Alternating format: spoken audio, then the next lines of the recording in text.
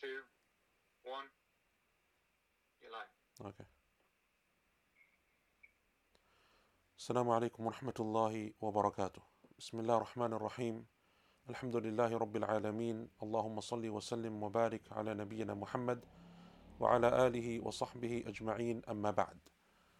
First of all, I want to apologize for the delay in starting and the some of the technical issues that we're having. And one of the reasons why we're having that is because we are simultaneously broadcasting today to our QP students, the Quranic Progression students, which is the usual tafsir class that I do on a Tuesday evening, which you can access via QuranicProgression.org, as well as to the Green Lane Masjid YouTube channel because of the, inshallah ta'ala, over or within the next few days, our Ramadan program for this year. So, just to give you a bit of background on why this is a joint session, I do a Tuesday evening tafsir class called Quranic Progression, where we are doing a very detailed verse by verse tafsir of the Quran, where we started last year. So, this is our second year coming to an end now. Alhamdulillah, we started last year by starting from Surah An-Nas and working our way back in reverse order through the Quran. And over those 2 years, we've done 15 of those small surahs from the last juz of the Quran, which should probably give an indication of how much depth and how much detail we went into those surahs of the Quran. And what we do from every so often is we do a QP special. We do a special session where we go through a tafsir book, its methodology and its authors and so on. And we did one previously on Al Imam Al Tabari rahimahullah ta'ala over 2 lessons and his tafsir and his methodology.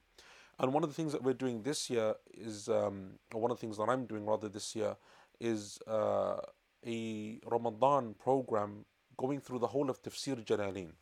And Tafsir Jalalain is an amazing book of tafsir. It's a one-volume summarized book of tafsir. And so this is the introduction to that, inshallah ta'ala, which will begin at the beginning of Ramadan, the first of Ramadan, whenever that may be. And it will be every single day we do a juz of the Quran, and we do it, inshallah ta'ala, in about a 3 hour session, which is a reading of the English translation, which is available, of Jalalain. The translation that we're using is the Darut Taqwa translation, the translation by Bewley. And then inshallah ta'ala, once as we're reading through that, we're going to be giving a commentary of it where I'm going to be explaining it and so on. So this is, if you like, the precursor to that. This is the introduction to that, to understand the significance of this book, the importance of this book, and who the authors were that were behind it. So going through this book, Tafsir al-Jalalain, one of the things that you will perhaps know, and if you don't, then for those of you that have access to people in the Muslim world that go through some type of seminary system, some type of Islamic education higher level system, the usually the muqarrar or the syllabus that they have in the science of tafsir is Tafsir al-Jalalain, because it's a summarized one-volume book of tafsir, but also because that's one of the books of tafsir that Allah subhanahu wa ta'ala has given it a level of acceptability amongst the Muslims across the world and throughout the generations. This book was authored, its authors died about 500 years ago or so. And since that time, it's been spread across the world, and from Malaysia all the way to the West, to the Middle East, to Africa. It is a book that the scholars and the students of knowledge have continuously studied. And that is a sign, inshallah ta'ala, of the sincerity of the authors. And it's a sign, inshallah ta'ala, of the value of this book and what it contains. And it is an amazing book of tafsir. Despite its brevity, despite how summarized it is, and it is often written just with a few words of explanation after every portion of a verse. They just interject a few verses of tafsir.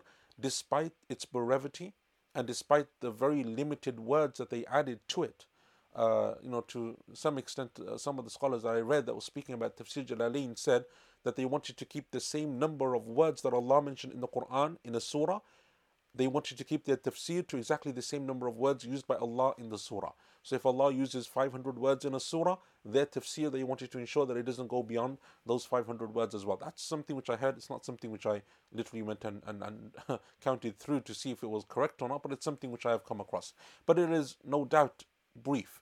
But despite its brevity, it is extremely rich and deep in its meanings. And inshallah ta'ala, when we go through the methodology in the second part of this lecture, we'll speak about that and how amazing it is.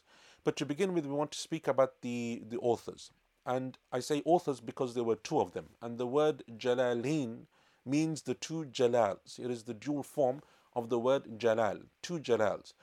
And this wasn't something which they, as we'll come and see, it wasn't something which they sat down and agreed to do together. It wasn't a joint project or something as we would do if we came together with someone else and said together we're going to sit down and write a book or we're going to do something. This just happened to be that way, and it just so happened that both of their names happened to be Jalal. And we'll speak a bit more about that inshallah ta'ala towards the second half when we speak about the methodology of this book. The two authors are the two Jalals, the Jalalain, are student and teacher, or teacher and student.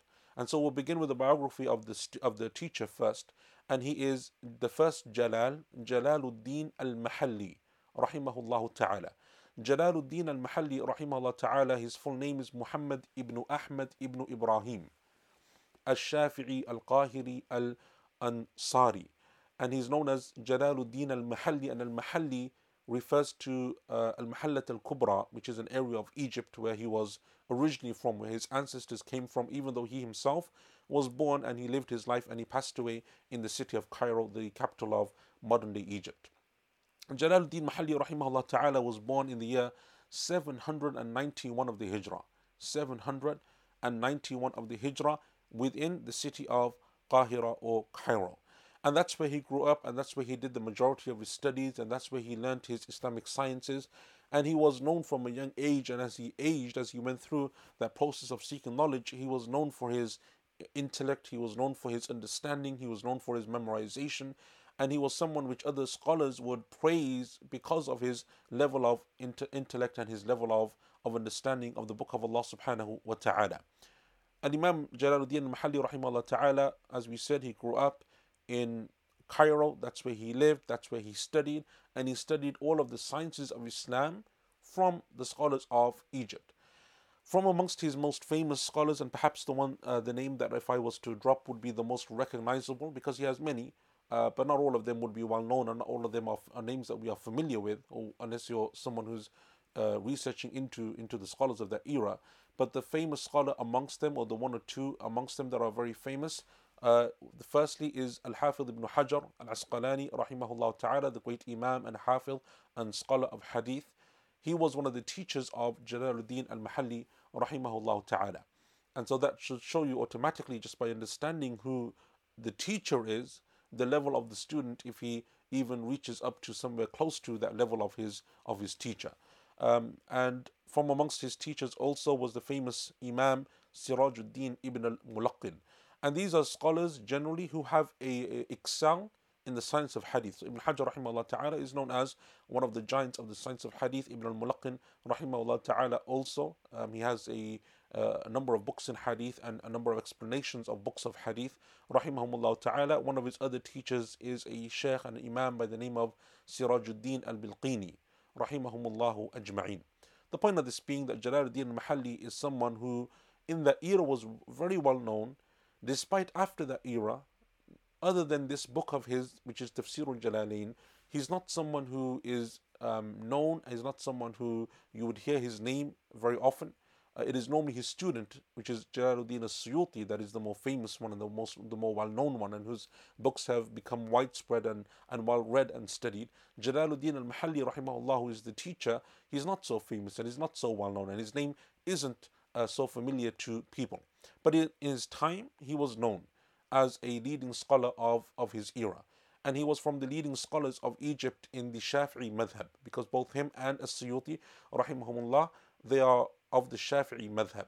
And this is something which is very clear in the tafsir. If you read the tafsir, they often, when they come to stating any fiqh opinions that they mention, they clearly state the position of the madhab of Imam al-Shafi'i, rahimahullahu ta'ala. Al-Imam Jalaluddin al-Mahalli rahimahullah was known for his amazing character. He was known for his humility, his humbleness, his zuhud, his his asceticism. He was someone who didn't like to get involved with the rulers. He was someone who, when he was offered positions of responsibility, for example, he was offered to become the judge of Egypt in his time, which in and of itself shows to you the level of his knowledge, and it shows to you the level of ilm and knowledge that he had, rahimahullah ta'ala. But al-Mahalli rahimahullah ta'ala, when he was given that position, or offered that position at least, he responded and he said that I don't have the ability to be presented to the fire, meaning that I don't want to be someone who has that threat of punishment over me, that perhaps Allah Azza wa Jal will punish me with the fire of hell. And so this was something which he was very conscious of, rahimahullah ta'ala. And it said that during his time, despite all of those offers, that the rulers of that time considered him to be a person of that level, of that stature, of that knowledge, that they wanted him to come and they wanted him to have that level of knowledge. He, rahimahullah ta'ala, himself refused to take those positions of responsibility. And Al-Imam As-Suyuti, rahimahullah, who's the student, who's the second Jalaluddin, he says concerning his teacher Al-Mahalli, he says that he was an amazing man who, if you looked at his character, you looked at his knowledge, you looked at his mannerisms, his etiquettes, he was someone who followed the path of the Salaf. He's one of those scholars, even though we're talking about the 700-800s of the Hijrah, so he's very far from the early generations, but he was someone who followed in their footsteps, known for someone who was following in that methodology of the pious scholars of the past. And Imam Jalaluddin al-Mahalli, rahimahullah ta'ala, became very ill in the year 863 of the Hijrah, so in his 70s. As he approached and reached his 70s, he became extremely ill, and that illness would continue with him for approximately a few months, 6 or 7 months, or 4, 5, 6 months. And then at the beginning of the year 864 of the Hijrah, he passed away, rahimahullah ta'ala. He passed away, rahimahullah ta'ala. It is said that his age at the time of passing was 72. His age in the time of passing was 72, rahimahullah ta'ala. In Gregorian calendar conversion, 864 would roughly approximate to 1459. So in the year 1459, that is when he passed away, rahimahullah ta'ala. The second Jalal, who is the student, Jalaluddin, is the more famous of the two, and his name is Jalaluddin As-Suyuti. His full name is Jalaluddin ibn Abdurrahman, Jalaluddin Abdurrahman ibn Kamaluddin As-Suyuti, rahimahullah. And it's also said Al-Asyuti. As-Suyuti and Al-Asyuti, both of them are correct, because both of them again refer to the place where his father and his ancestors came from, even though he, like his teacher, was also born and lived and resided and then passed away in Cairo, the capital of Egypt. But originally, one came from Al-Mahalla, and one came from a place called Asyut. So that's why it's called Asyuti and Suyuti. Right? And this is in somewhere in the middle lands of Egypt, this place Asyut. His father, rahimahullah ta'ala, Imam As-Suyuti's father, was a well-known scholar of his era also. And he was someone who was known for his fiqh and to be an imam from amongst the scholars of the Shafi'i madhab of his era, of his time. And he was someone who was recognized amongst the scholars of his time to be a scholar amongst them. But he would pass away when Imam As-Suyuti rahimahullah was relatively young. He was only 4, 5, 6 years old when his father passed away, but he came from a family of knowledge and a family of learning and a family of people who studied. And Imam As-Suyuti rahimahullah ta'ala was born in the month of Rajab in the year 849 of the Hijrah. And it said in some of his biographies, an interesting story concerning his birth. It said that his mother was pregnant with him. And when her husband, Imam As-Suyuti's father, wanted her to pass him a book. He wanted a book from his library because he was doing some studying or some research or some reading. And so she went to the library to fetch a book for her husband, and that's where she went into labor. And it is said that's where she gave birth to Imam As-Suyuti rahimahullah. And Imam As-Suyuti was born therefore in a library according to that narration, and it is said that as a young child he would have the nickname Ibn al-Kutub, the son of books, right? Ibn al-Kutub, the son of books, because of him being born in a library. What's interesting about that is that Imam As-Suyuti, as we will see, is one of the most prolific authors of Islamic books in our history. According to some scholars and some historians, he wrote the most books amongst any of the scholars of Islam. And so he was born in a library, which obviously is a coincidental thing, and is given this nickname of being the son of books. And it's something which sticks with him, and it's something which affects him, and it's something which he would then later dedicate his life to authoring all of these books, alayhi rahmatullah. Another interesting thing about his birth is if you look at his year of birth, 849, and his teacher's death, 862, you see that the difference between Jalaluddin al-Mahalli rahimahullah being born, passing away, and Imam al-Suyuti's birth is only about 15 or 16 years. So Imam al-Suyuti rahimahullah, we take from this a couple of things. Number one is that he started his seeking of knowledge very young. And Imam al-Suyuti, it is said, as we will mention, he memorized the Quran when he was like 6, 7, 8, as well as a number of other books, and that's when he started to seek knowledge. In fact, some of his biographers say that he authored his first, not book, but like a treatise, like a very small pamphlet, at the age of 8 or 9. That's when he authored his first, book, for lack of a better word, or a very small note that he wrote, a waraqah, a few pages on a certain issue at the age of 8, 9, or 10 years old. So he's very young by the time his teacher passes away. So he's studying with him, Al-Imam Jalaluddin al-Mahalli rahimahullah, and he's in his early to mid-teens. He's in his early to mid-teens, rahimahumullahu ajma'in. Al-Imam al-Suyuti rahimahullah ta'ala, when his teacher Al-Mahalli passes away, is 15 or 16, which makes him from amongst the most junior students of Jalaluddin al-Mahalli. Not from his senior students, not someone who spent decades with him. He spent most likely only a few years with him. And it's said that one of the things that Imam Suyuti rahimahullah used to like to do with his teachers is that he would stick with them until they passed away. So he wasn't a person who spent a few months here with one teacher, then go to the next one, a few months, then move to the third one. He wasn't someone who just continuously changed and jumped between teachers. But he would stick to his sheikh as much as he could until that sheikh, at some point passes away or something happens and he moves away or something, and then he moves to the next one. And that was his way of seeking knowledge. So Imam al-Suyuti is one of the youngest students of Al-Imam al-Mahalli rahimahullah ta'ala. And so that's also an interesting point, because when we go on to speak about his tafsir and how Al-Imam al-Suyuti completes the tafsir of his teacher, it is a poignant point to remember that he does this at a relatively young age. At a relatively young age, rahimahullah ta'ala. But anyway, going back to Imam al-Suyuti and his upbringing, as we said, his father passed away when he was very young, and instead what he then did, or what his mother pushed him to do, was to seek knowledge.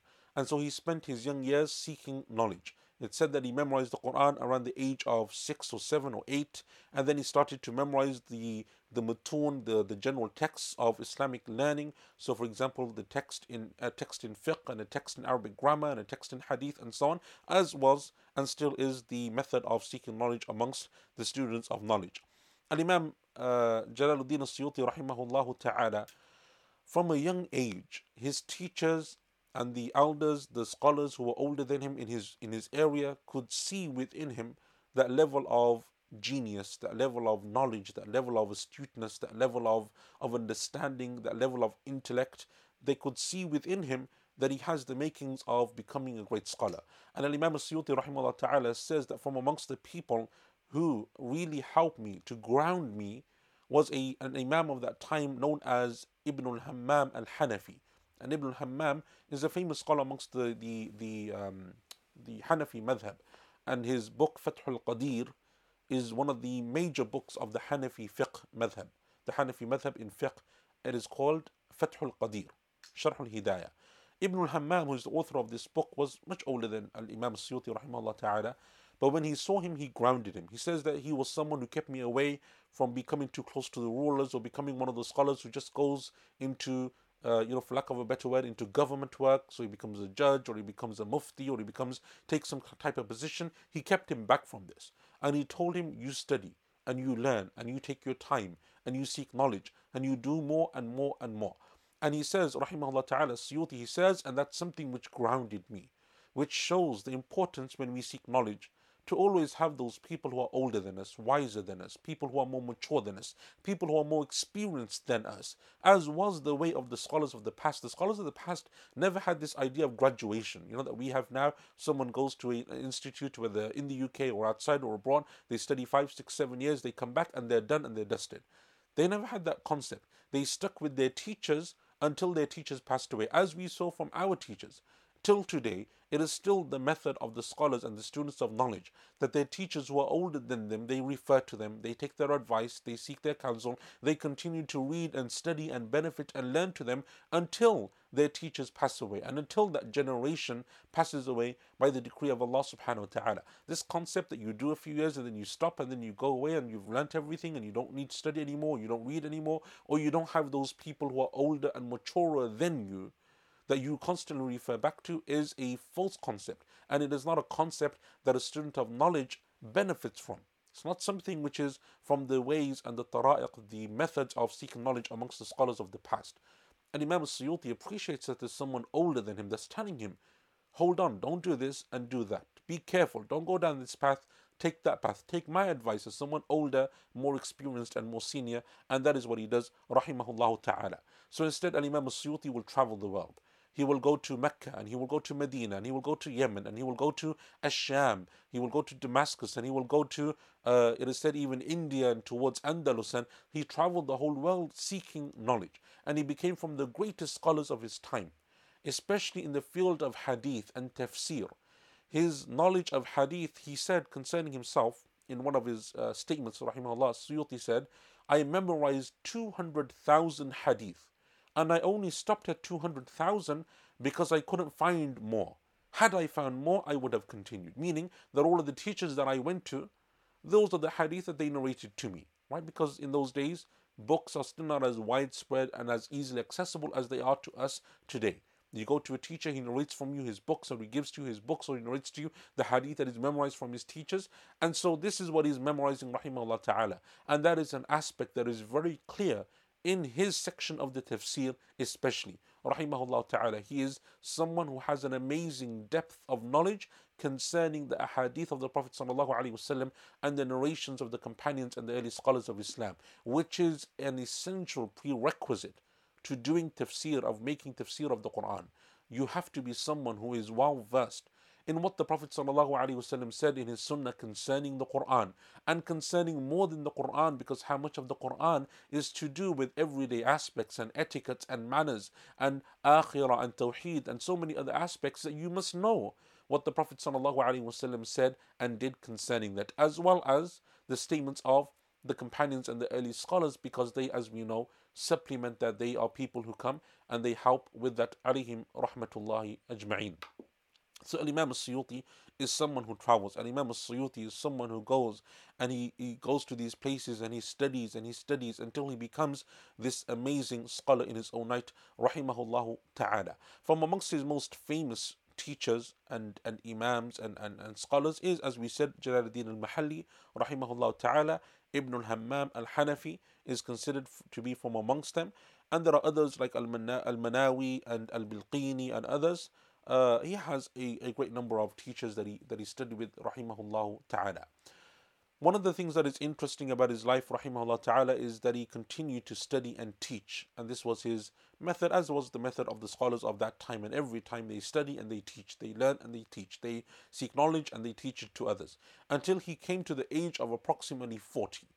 And when he reached the age of 40, he made a decision that he would stop teaching and that he would stick to his home and that he would research and write. He would author. So he would stop teaching and he would author. And obviously that's at a time when there's many other scholars around and access to knowledge is still very easy and it's very open. He's not in a situation where he's the only one, or there's only 2 or 3 of them, or if he stops, there's no one else left, or he leaves a great gap if he stops. There are many others. And he thought to himself that I want to spend my time writing and leaving that legacy of books and of preserving knowledge in written form so that it can be continued to pass on to others after him, rahimahullah ta'ala. And that's what he did until he would pass away some 50 odd years later in his 90s, rahimahullah ta'ala. And that's why you have the statement of the scholars. His students say that he wrote over 600 works, from major works, meaning multiple volumes, to small books, 1 volume, to small pamphlets, 600 works. And some biographers put it closer to 1,000 or even more than 1,000 that he wrote within his lifetime. And no doubt that the scholars of the past, Allah Azza wa Jal gave them the barakah, the blessing, the ability, the tawfiq, the just the grace that He gave to them subhanahu wa ta'ala to be able to do that within a relatively short space of time. There were scholars who only lived till their 40s or early 50s, like the likes of Imam Shafi'i and Nawawi and others, and they left behind an amazing legacy, rahimahumullah ajma'een, because Allah gave them that barakah, and through their sincerity, Allah subhanahu wa ta'ala preserved their knowledge and their legacy. And Imam al-Suyuti rahimahullah ta'ala lives much longer. He lives till his 90s. But he wrote nearly 1,000 works, or even if you say 600-700. It's an amazing legacy to leave back and to leave for others who will come after him, alayhi rahmatullahi ta'ala. So this was something which which he spent the vast majority of his life dedicating himself to, that he wanted to spend his life seeking, not only seeking that knowledge, but then preserving it and writing it down for others. And he had a number of famous students during his time. The scholars of his time, his students and his peers and those who came after him, often call him the Imam, Shaykh al-Islam.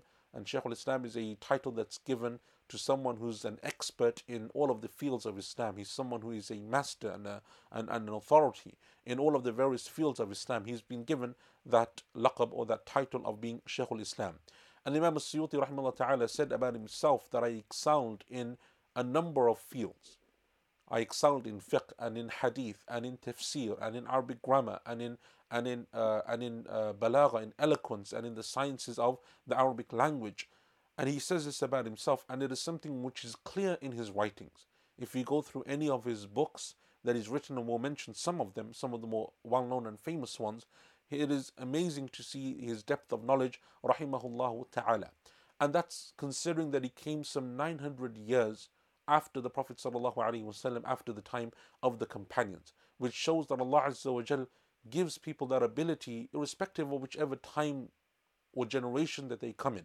It is possible that Allah subhanahu wa ta'ala can give to someone that blessing, that ability, that barakah within their time, that they can take and seek knowledge and write and bring about a legacy that is lasting for the generations that will come after them by the permission of Allah subhanahu wa ta'ala. This concept that it's only Imam Malik and Abu Hanifa and Ahmad and Shafi'i and Al-Bukhari and that generation within the first 3-4 centuries of Islam, they left behind an amazing legacy, and then after that, no. In fact, if anything, you see the legacy of the likes of Ibn al-Qayyim and Ibn Taymiyyah and Ibn Hajar and As-Suyuti and many others who come after them, and even within our time, some of the more well-known scholars of our time, Shaykh Ibn Baz and Shaykh Al-Albani and others, rahimahumullah, they left that legacy, and Allah Azza wa Jal can give a person that ability to do that, and that's something which should give us the motivation. It should give us that inshallah, that hope from Allah subhanahu wa ta'ala, that we can be from amongst those people if we have that sincerity and if we are willing to put in that hard time and effort and dedicate ourselves to knowledge as those scholars did. To dedicate yourself to traveling across the world, to memorizing 200,000 hadith. Imam al-Suyuti doesn't just author nearly 1,000 books because he didn't put any time or effort into it. It is a lifetime's passion and dedication and sacrifice that he has that makes him one of the most well-known and famous scholars of Islam, rahimahullahu ta'ala. Al-Imam al-Suyuti rahimahullah ta'ala has many statements amongst the scholars of his time and others who came and they spoke about him, and they spoke about his knowledge and so on. He has a number of famous books that I want to just briefly touch upon, just to show you his breadth and depth of knowledge, rahimahullah ta'ala. From amongst them is the book that we're going to be reading inshallah ta'ala in the month of Ramadan, and that is the book which is called Tafsir al-Jalalain. Tafsir al-Jalalain. And if anything, that's one of his earlier works, and it's one of his shorter works. Another famous book of his in tafsir is called Ad-Durr al-Manthur, and Ad-Durr al-Manthur is his main work in tafsir. So As-Suyuti rahimahullah ta'ala, as we'll mention, writes Tafsir al-Jalalain to finish off the work of his teacher rahimahullah ta'ala, who passed away and was able to complete his tafsir.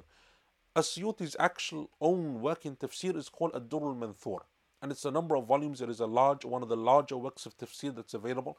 And it is a tafsir that's dedicated more or less to tafsir bil athar, of narrating and collating the narrations of tafsir from the Prophet ﷺ, from the companions, from the tabi'een and the early scholars of Islam. And for those of you that have been attending QP, my QP students, you'll know that we've spoken about the different methodologies of tafsir And by the way, for the rest of you, QP, the portal Quranic Progression, is a free portal that you can access from QuranicProgression.org. All our lectures are there, all the lessons, all the notes that have been transcribed, all the podcasts, if you want to listen to them just in audio format.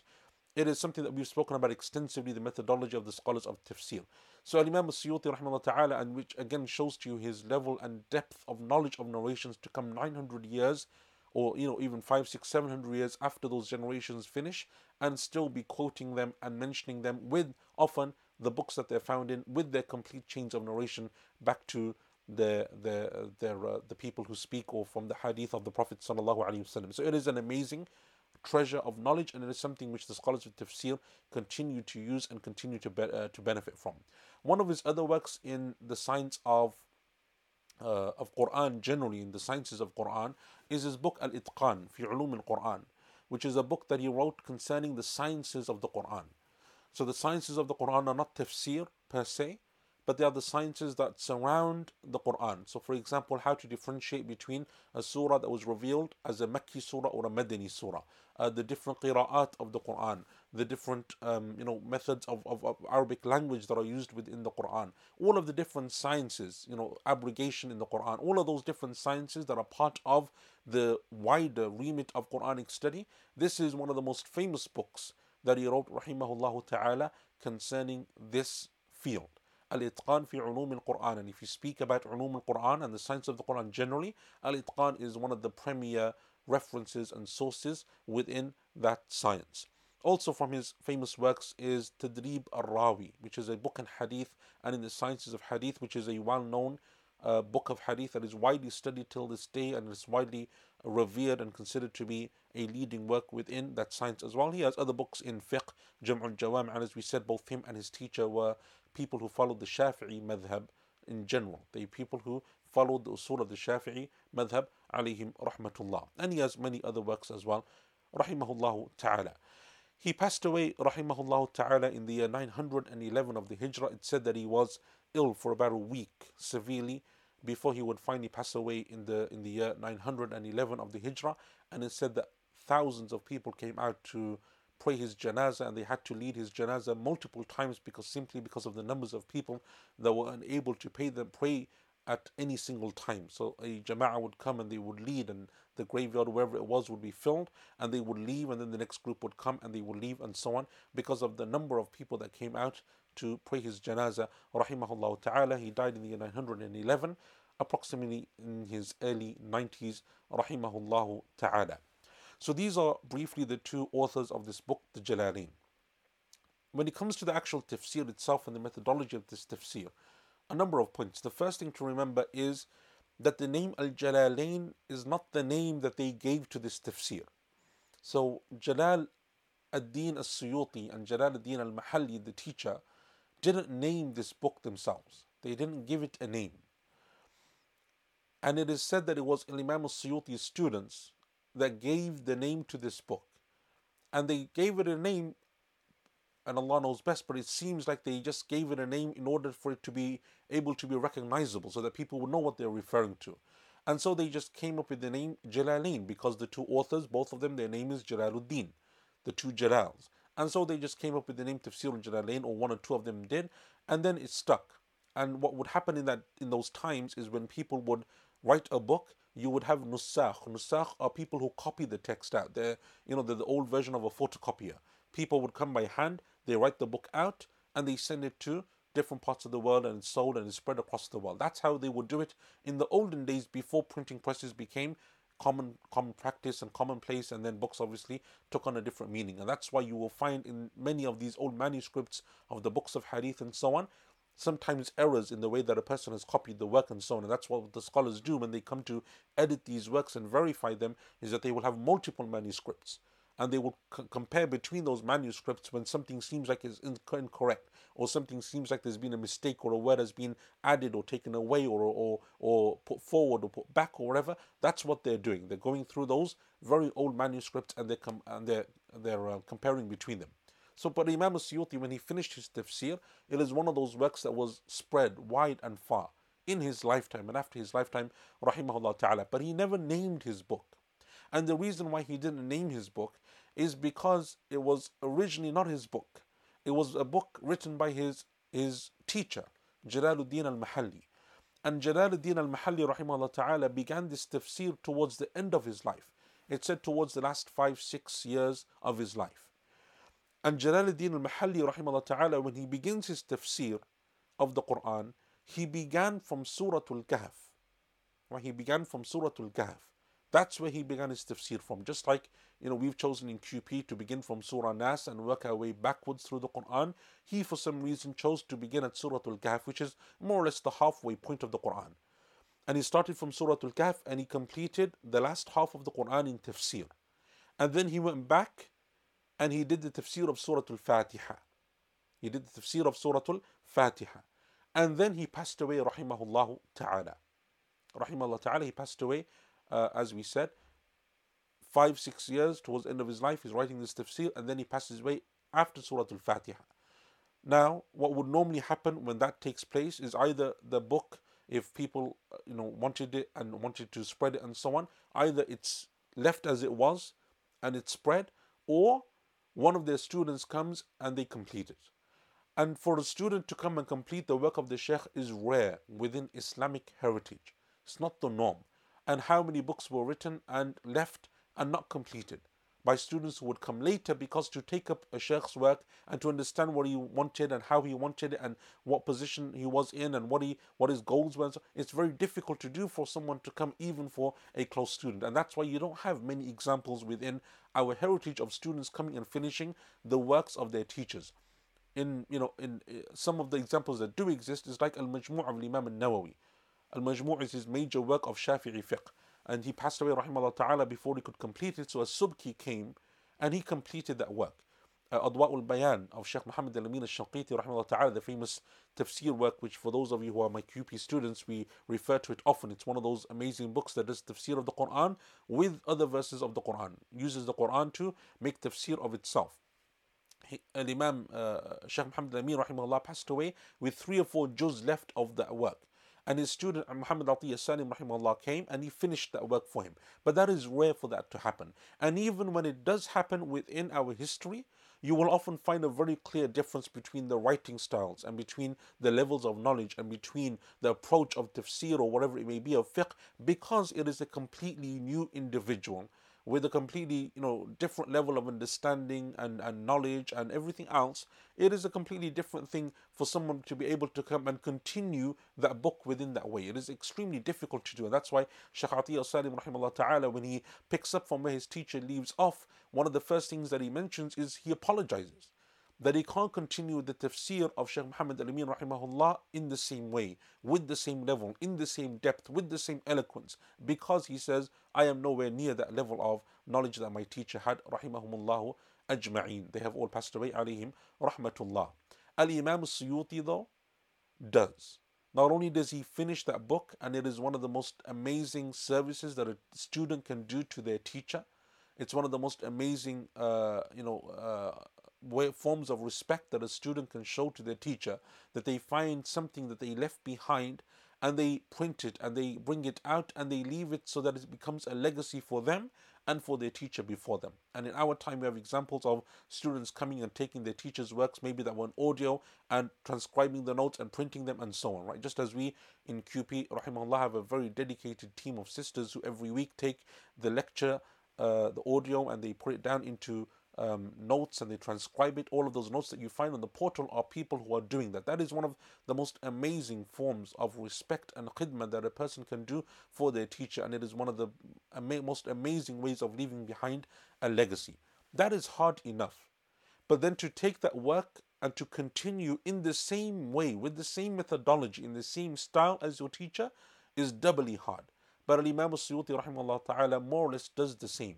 It is, if you didn't know that it was written by 2 different authors and you didn't know where one stopped and when one started, you wouldn't be able to tell the difference, I don't think, and Allah knows best. And that's not just me saying that, having read this tafsir, but it's many people that I went back to, from early scholars and modern scholars, and everyone kind of more or less seems to have that same opinion, that it's very difficult to understand, unless, other than the fact that we know where one died and when the next one came and continued. Other than that reason, it wouldn't be something which people would be able to understand. And that's because Imam Suyuti, and that's a testament to his knowledge, it's a testament to his understanding, it's a testament to his intellect, to be able to take the approach and the methodology of his teaching to continue it on. It is a testament to him, rahimahullah ta'ala, and that's what makes this work amazing. In the fact that you have two people, they never agreed that this would be the case, they never partnered up, they never agreed on a single methodology, but rather what he did is he continued on the methodology of his Shaykh alayhi rahmatullah. And that's one of the reasons why, if you go to the Arabic, the English, for some reason, I don't know why, the translators didn't include the introductions of As-Suyuti and so on. Al-Imam Jalaluddin Mahalli, because he passed away after Surah Al-Fatiha, never wrote an introduction nor the conclusion to his book, nor did he name it, because he passed away, rahimahullah ta'ala. And Imam Suyuti comes and his introduction to his portion of tafsir begins at the beginning of Al-Baqarah. And so if you didn't know this and you were to read it, it seems strange. Fatiha is there with no introduction, then all of a sudden there's an introduction before Baqarah. And the conclusion is at the end of Surah Al-Isra before Surah Al-Kahf, and this is the reason why. So Imam Suyuti did this, but because he's continuing on from where his teacher left off, he doesn't give it a name. And he doesn't, think that it's his place to put the introduction before Fatiha, because that's not what he did, that's his teacher. Nor did he go back and change what his teacher did, but in fact he mentions within his own introduction that I will continue upon the methodology of my Shaykh. And remember what we said, this is one of his junior students. Imam Suyuti is a junior student, right? And he's not someone who shows to you his level of knowledge even at that age, to not think that, oh no, I'm going to change and I don't agree with that opinion and I think he could have done this and done that and so on. Even though within his own tafsir, sometimes you can tell that he's disagreed with some of the opinions of his teacher, because he will phrase them differently to the way that his teacher has phrased them, rahimahumullah. But he doesn't overtly say this, and it's not something which you pick up unless you read the tafsir with very careful and deliberate reading, and you pay attention to those nuances and those differences. So Al-Imam As-Suyuti rahimahullah ta'ala, that's one of the reasons why it doesn't have a name officially, and Tafsir Jalalain it became known for afterwards. In fact, it is said that Imam As-Suyuti, when he refers to the tafsir in his own works, he would refer to it as the tafsir of my Shaykh, or his Tafsir al-Kabir, the major work of tafsir from my Shaykh. And he wouldn't himself give it a name, but it was a name that then just stuck after he passed away, rahimahullah ta'ala, and after it was spread across the Muslim world. Another thing to understand from this, from the way that Imam Suyuti continues with the methodology of his teacher, is, as we said, that Mahalli rahimahullah ta'ala wrote his portion, his half of the tafsir towards the end of his life. And Imam Suyuti rahimahullah ta'ala wrote his portion of his tafsir some 6 or 7 years after the death of his teacher. So after Al-Mahalli passes away, 6 or 7 years later, Imam Suyuti picks up this work and he thinks, you know what, I should complete this.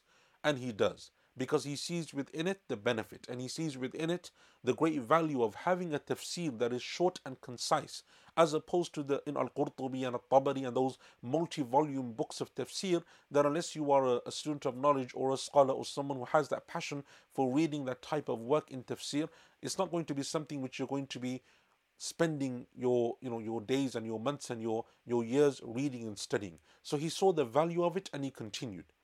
He does this 6 or 7 years after his teacher passes away. If a Suyuti is 15, 16 when his teacher passes away, 5, 6, 7 years later means that he's in his early 20s. So this is from the earlier works of Imam Suyuti. Imam Suyuti dies in his 90s, rahimahullah. So this is done at an early stage. And Imam Suyuti rahimahullah ta'ala mentions in his own introduction to this tafsir that he began with the tafsir at the beginning of Ramadan in the year 870 of the Hijrah. So Imam Mahalli, as we said, died in 864. So some 7 years afterwards, 870, in the month of Ramadan at the very beginning, he begins writing his half of the tafsir. And he says, and I finished it on the 11th of Shawwal of the same year, meaning about 40 days. Right? In about approximately 40 days, he finishes his half of the tafsir, which again shows to you not only his level of knowledge and so on, but also it shows to you his ability, his stamina, his work ethic in terms of being able to do that type of writing within that short period of time. And there were scholars of the past if you go through books, there were scholars who finished their works within a very short period of time or on a single journey. Like Imam Ibn Qayyim rahimahullah ta'ala, it said that he wrote Zadul Ma'ad, his famous book, on his journey to Hajj and back.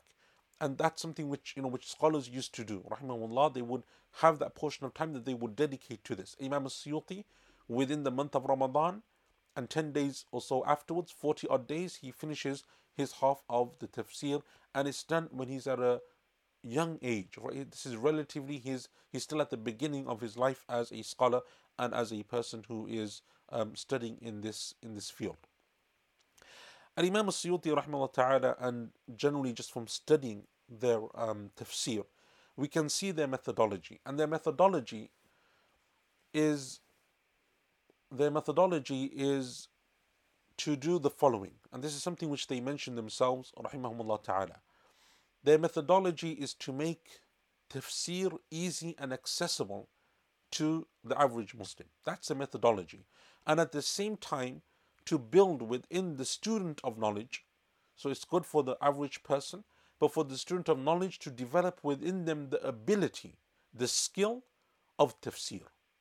So they don't just want them to read the tafsir or to take on the tafsir, they want them to be able to develop the skill of tafsir, of understanding the work of Allah subhanahu wa ta'ala, the book of Allah Azza wa Jal, of understanding Allah's words and His speech, of understanding how to approach the Quran, what is the methodology by which we make tafsir of the book of Allah subhanahu wa ta'ala.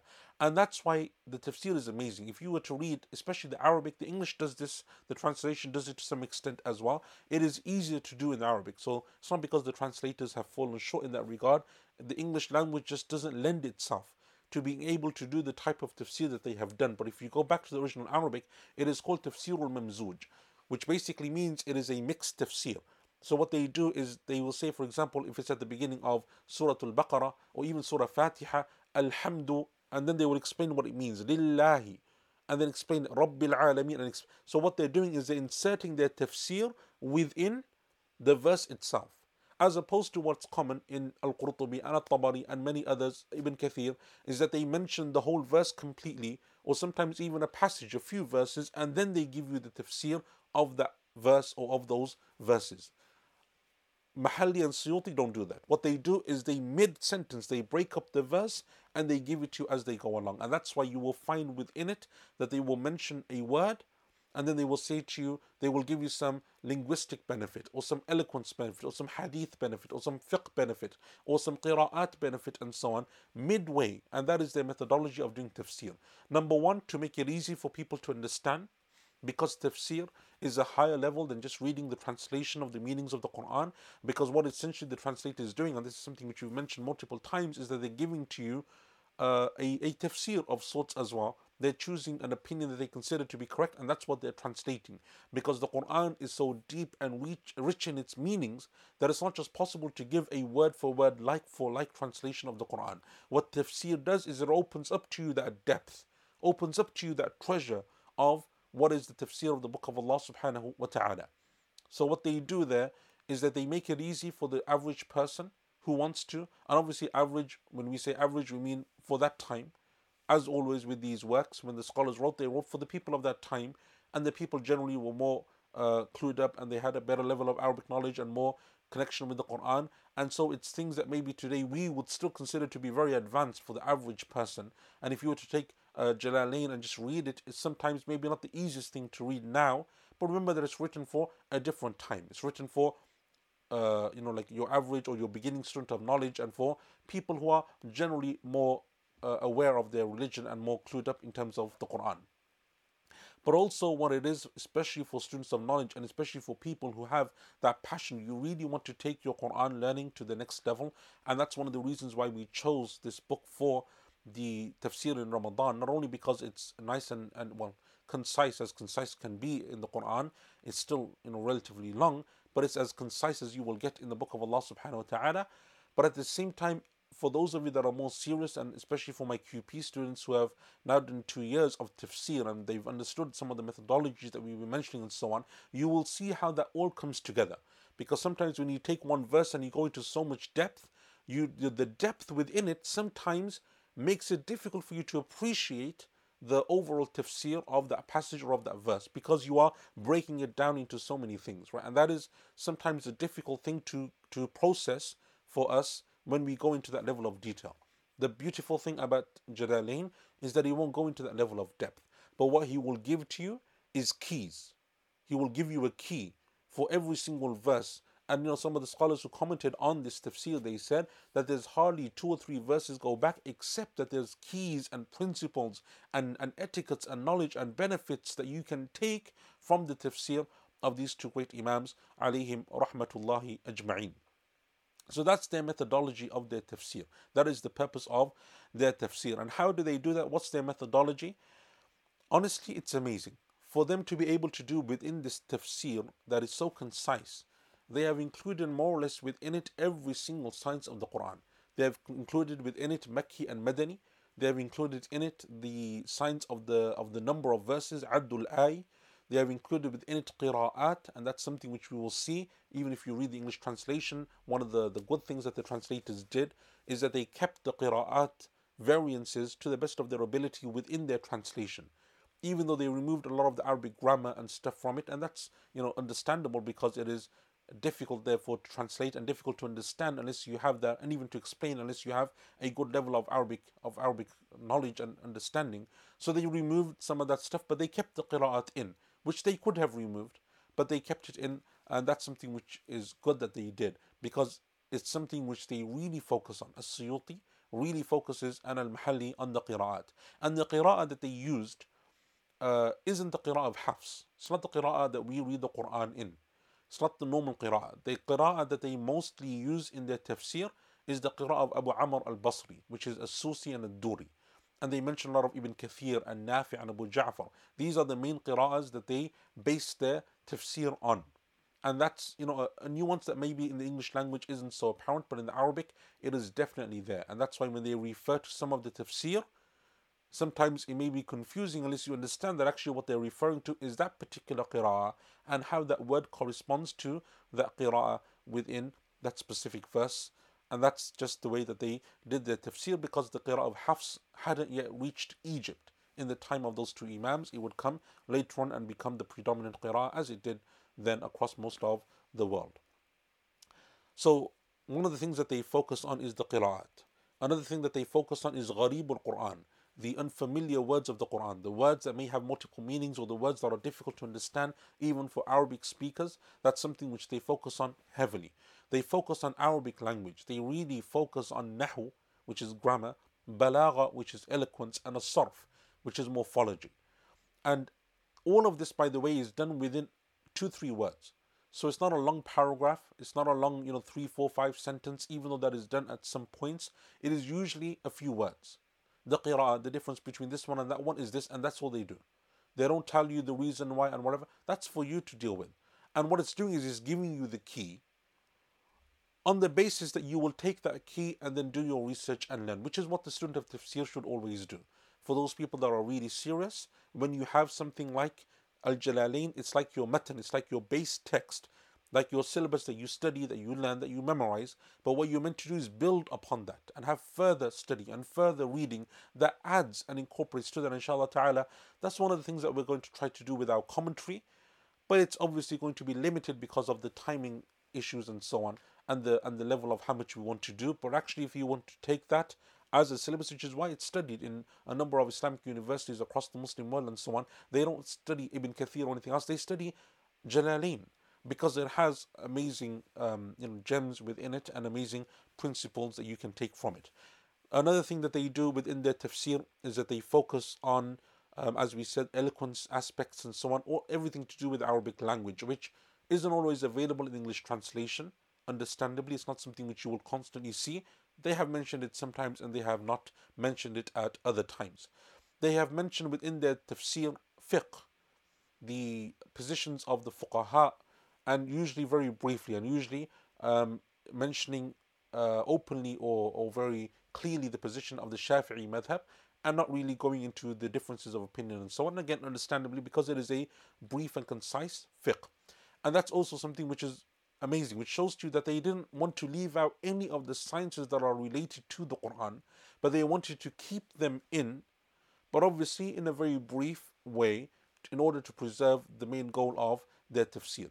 So they mention within it the opinions of fiqh, or at least the position of the Shafi'i madhab. But what you will find by understanding this principle and this methodology is that this is an issue that therefore is open to further study. If that's the position of the Shafi'i madhab, then clearly there will be other positions, other madhahib, other scholars, other opinions, and so on. And those opinions you will find in the books of fiqh or even in the more comprehensive books of tafsir like Al-Qurtubi and Ibn Kathir and others.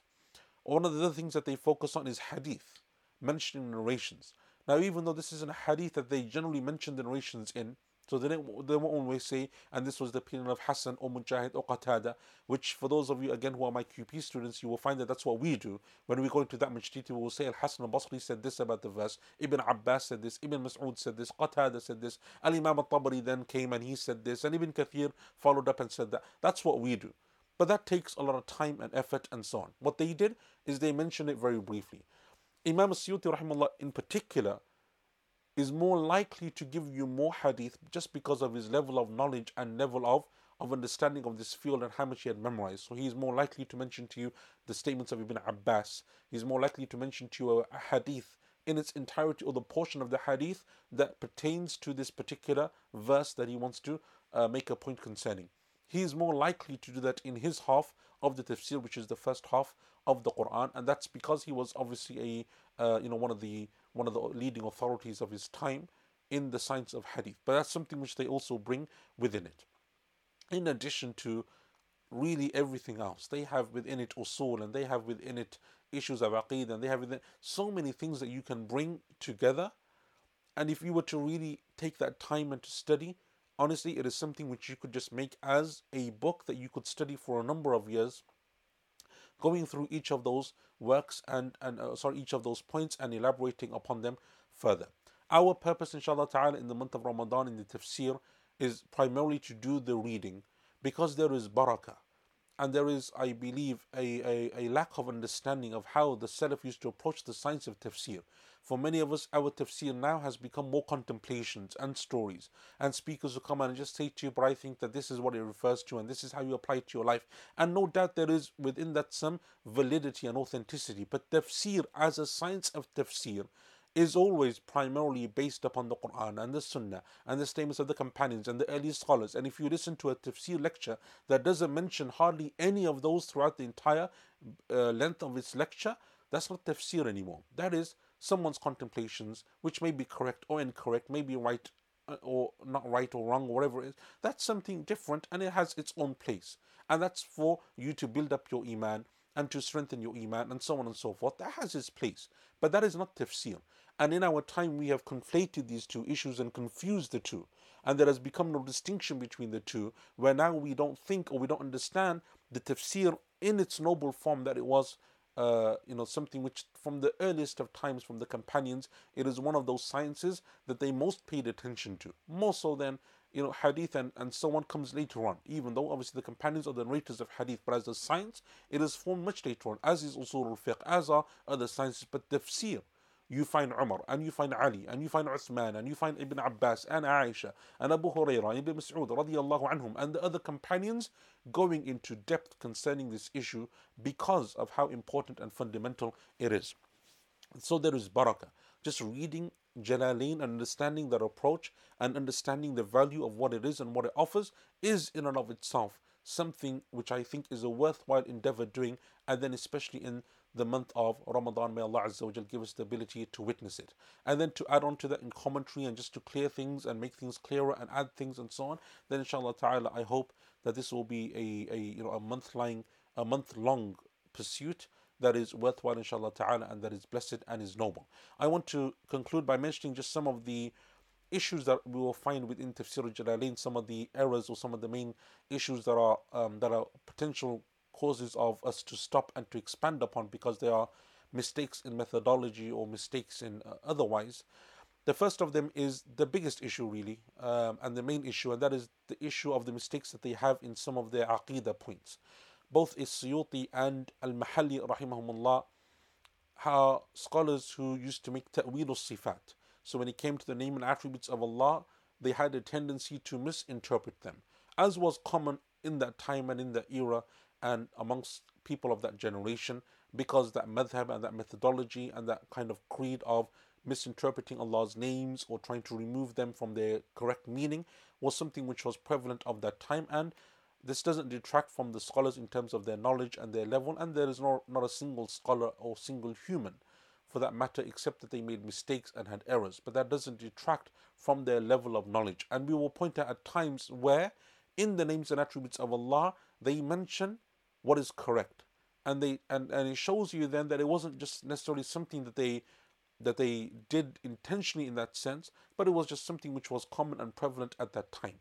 That is the major issue of this tafsir, really.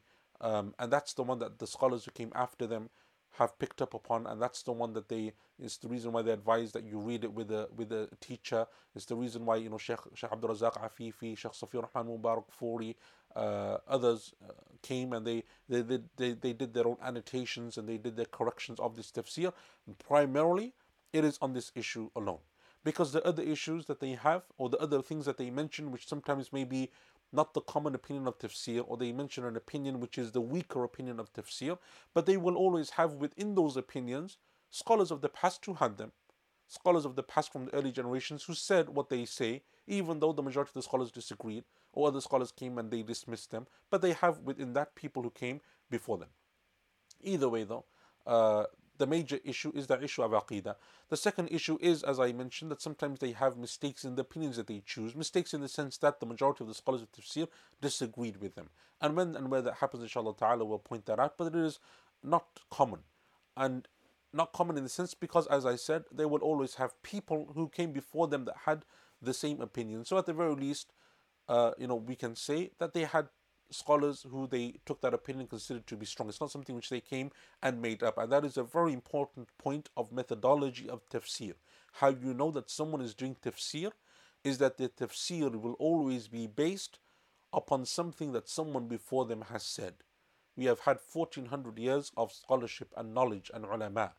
That's what differentiates tafsir from contemplation. Contemplation, I can say to you that I think that this is how it applies to us and this is what the benefits are, but that is not tafsir.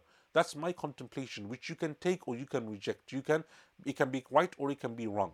Tafsir is something which has clearly defined principles and positions and methodologies.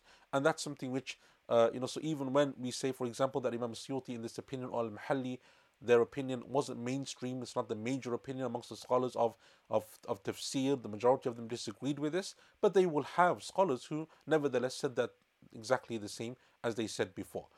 And finally, they have Isra'iliyat, which is relying on Judeo-Christian traditions within the tafsir, as is common amongst, to be frank, the vast majority of the books of tafsir, and it is something which is allowed, but sometimes within those narrations there are things that just don't seem right, or there are things that seem peculiar and strange. They don't mention them openly as being Judeo-Christian sources because of the brevity of this narration, but inshallah ta'ala we will mention those there and here as well. And again, though, those are issues which scholars who came before them mentioned as well. At-Tabari and Al-Qurtubi and many who came before the two Jalals mentioned in extreme detail also. So therefore, the last two, their opinions and the Judeo-Christian sources, are not necessarily mistakes or errors of methodology. It is something which we will speak about, but it's not really a major issue. The major one will be the points of Aqidah, which inshallah ta'ala we will refer to as and where appropriate. So that inshallah ta'ala is a brief and summarized, and it is a brief and summarized biography of the two authors and their methodology of this tafsir. I want to impress upon you and really state how amazing this book of tafsir is, how important it is. And I know that it's going to be difficult to do a daily 3-hour session of tafsir, not only because it's difficult and we're not used to it, but because it's something which requires stamina and determination. And as always with these cases, on the first day, the second day, the third day, there's like lots of people. By the 5th, 6th, 7th, 8th day, that's when everyone drops off, because it is hard to keep that stamina, and that's what differentiates the students of knowledge from everyone else. Otherwise, everyone would have those virtues and those rewards that Allah Azza wa Jal has promised to the people of knowledge and the students of knowledge. It is difficult. And the way of the scholars of old wasn't that they would do these 15, 10-minute sound bites that we've become so accustomed to, this YouTube, Facebook generation, that everything has to be within 2 minutes. Otherwise, we don't understand and we don't have the determination, we don't have the patience. That's not knowledge. That's your iman boosting clip. That's your something just to give you that boost and pump and that reminder. That's not knowledge. And when we start to equate knowledge with this, that is when the ummah is in danger, and that is when the ummah we fear for its well-being, and for the people of this ummah rather we fear for their well-being. Knowledge and tafsir especially requires from you effort. The scholars who read al-Bukhari and the scholars who go through these amazing multiple volume books, they don't just do it because they're doing 10-minute clips here and 10-minute sessions there.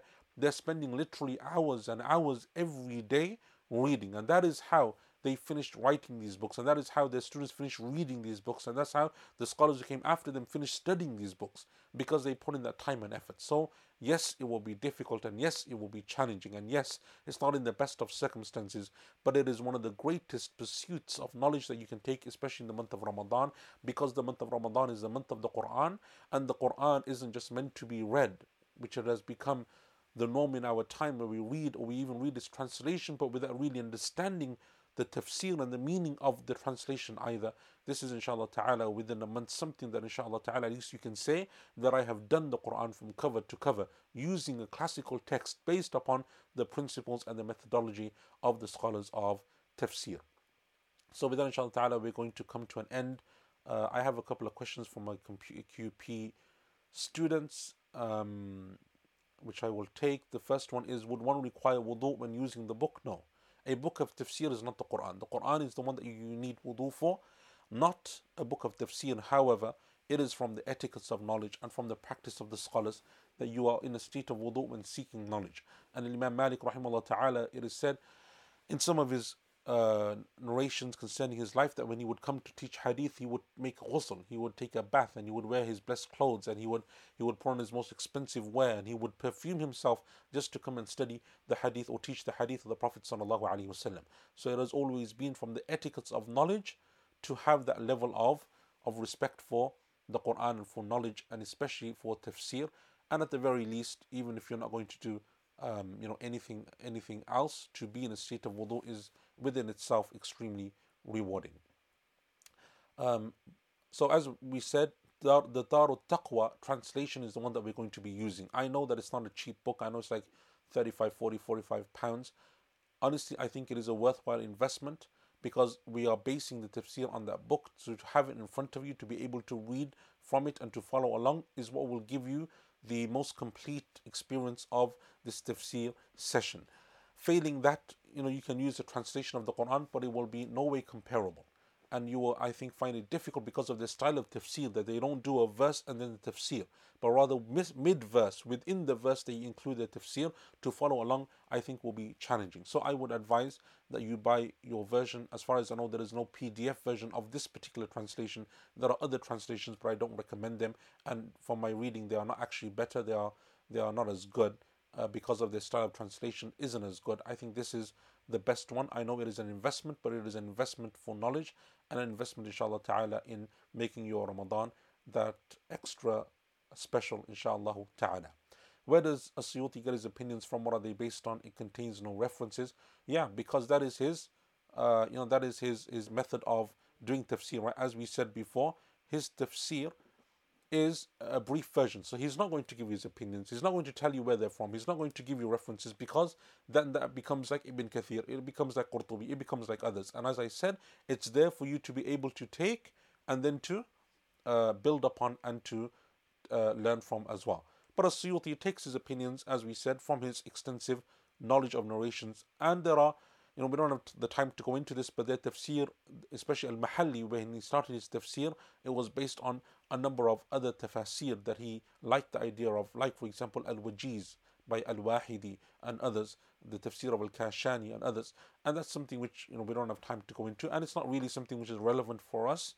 It's not something we need to really focus on, but it's something which inshallah ta'ala, and as we come through and there's issues or there's problems or so on, then it's something which we can deal with bidhnillahi ta'ala. Someone just saying, can we have a link to the book?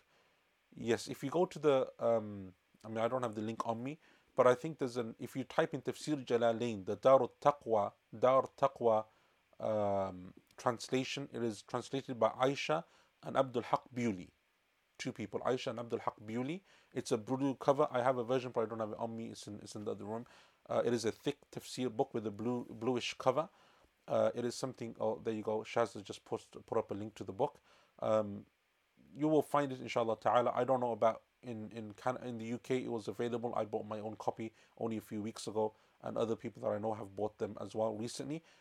It's something which I would recommend that you do, and I think there's a few places that will sell it. In terms of it being available abroad, I honestly don't know. In places like Canada and other places, I assume if you order from eBay and these websites, I mean, they will deliver it to you wherever you are. And Allah Azza wa Jal knows best. The lessons will take place, insha'Allah ta'ala, from 3 to 6 p.m. UK time daily from the 1st of Ramadan, whenever there is. Whatever day the 1st of Ramadan is, we begin every day 3 to 6 p.m. UK time, bi'idhnillahi ta'ala, and it will be broadcast live from the Green Lane Masjid YouTube page or Facebook page or both or whatever it is that they choose to do. But that's where you'll find that from. If you have another tafsir, someone's asking Ibn Kathir or something else, is that okay?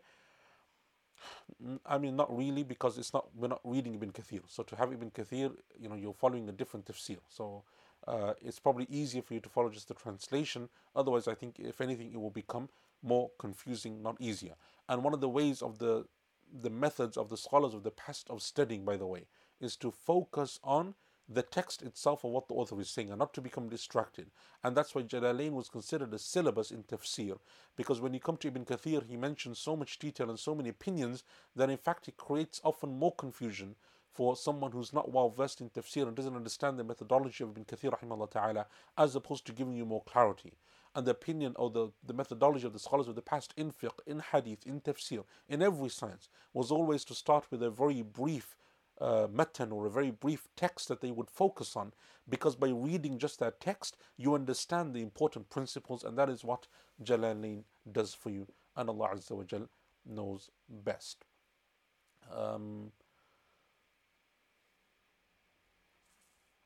Can you mention examples of speakers where it's contemplation but people think it's tafsir? That's not really something we're going to go into now, but I've given you the way of differentiating between the two. And tafsir has its complete and proper methodology and principles that you need to abide by. Someone's saying in India it's not currently available, this translation, because of COVID-19. Can we refer to another one that we find online? There is an online version that I saw. I didn't think it was a good translation, number one. Number two, the way that it's been translated will make it very difficult for you to follow, not only because we're not using that translation anyway, but even because of the way the translation, they haven't got, see, the printed version that I'm speaking about is very good. It has the Quran text in Arabic. Then in the English, the bold is mentioned as the translation, so you can easily follow the verse and easily see the difference between the translation of the meanings of the Quran and between the commentary of the two Jalals. And that's so something which I would recommend. And someone's just put up an Amazon link on the QP page, and it is available on Amazon as far as I know, and on eBay. And in fact, I think it's cheaper on those two websites anyway. And I hope that therefore they would be able to deliver it in India and other places as well. If you can't, I would still recommend that you have at least the translation of the Quran. Inshallah ta'ala, I think within the first session or two, you'll very easily see how easy it is to follow or not, or the way that we can do it and so on. And clearly this is something, inshallah ta'ala, that we're trying for the first time as well. So inshallah ta'ala, we hope that it will go well.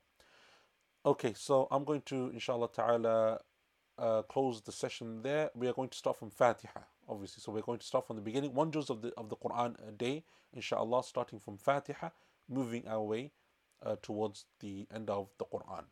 So I'm going to, inshallah ta'ala, conclude there and ask Allah subhanahu wa ta'ala that He allows us all to witness the month of Ramadan. That Allah Azza wa Jal makes this one of the most amazing Ramadans that we have, despite of and because of the situation that we're in. Ask Allah subhanahu wa ta'ala that He gives us the ability to be from the people of the Quran and Salah and Dua and Dhikr in this month of Ramadan. That Allah Azza wa Jal makes this venture of reading and commentating on Tafsir al-Jalalain a blessed and sincere venture, that Allah Azza wa Jal gives us the ability to do so, inshallah ta'ala, hopefully on time without any further technical issues or delays. But there you go, that is all part of the fun and games that we have in terms of trying to bring this knowledge to you. And honestly, just on a serious note, there are dedicated people behind this that put in so much time and effort. So I know sometimes it's frustrating when we have to wait 15, 20 minutes and we've been told 8:30 and it starts at 9. But that's not because people are slacking, it's because it is difficult to do and there is a lot of voluntary time going into this. Finally, for those of you on QP, um, the transcribing team has done an amazing job. This is our final lesson, obviously, of the year, and inshallah ta'ala, we will stop until after Hajj in September. Sometime we will restart. Obviously, you're more than welcome to join the Tafsir Jalalain classes. But the transcribed notes, inshallah ta'ala, are available and they are being updated and um, regularly posted on the portal. In addition to the sisters who are doing the transcribing team have done an amazing job. Not only did they transcribe the actual lectures, but they've done a summarized version and a summary of the summary. So you have like three different things which will help you in terms of your revision, in terms of preparing for your exams, in terms of just going through all of that information that we have done. And inshallah ta'ala, I hope that over this summer recess, any of the missing transcribed notes from the first year will also be available. They've done an amazing job, and inshallah ta'ala, that will all be on the portal. May Allah Azza wa Jalla reward them for their efforts and for their time. And may Allah subhanahu wa ta'ala bless you all and shower His mercy upon you. جزاكم الله خيرا وصلى الله على نبينا محمد وعلى آله وصحبه أجمعين والسلام عليكم ورحمة الله وبركاته.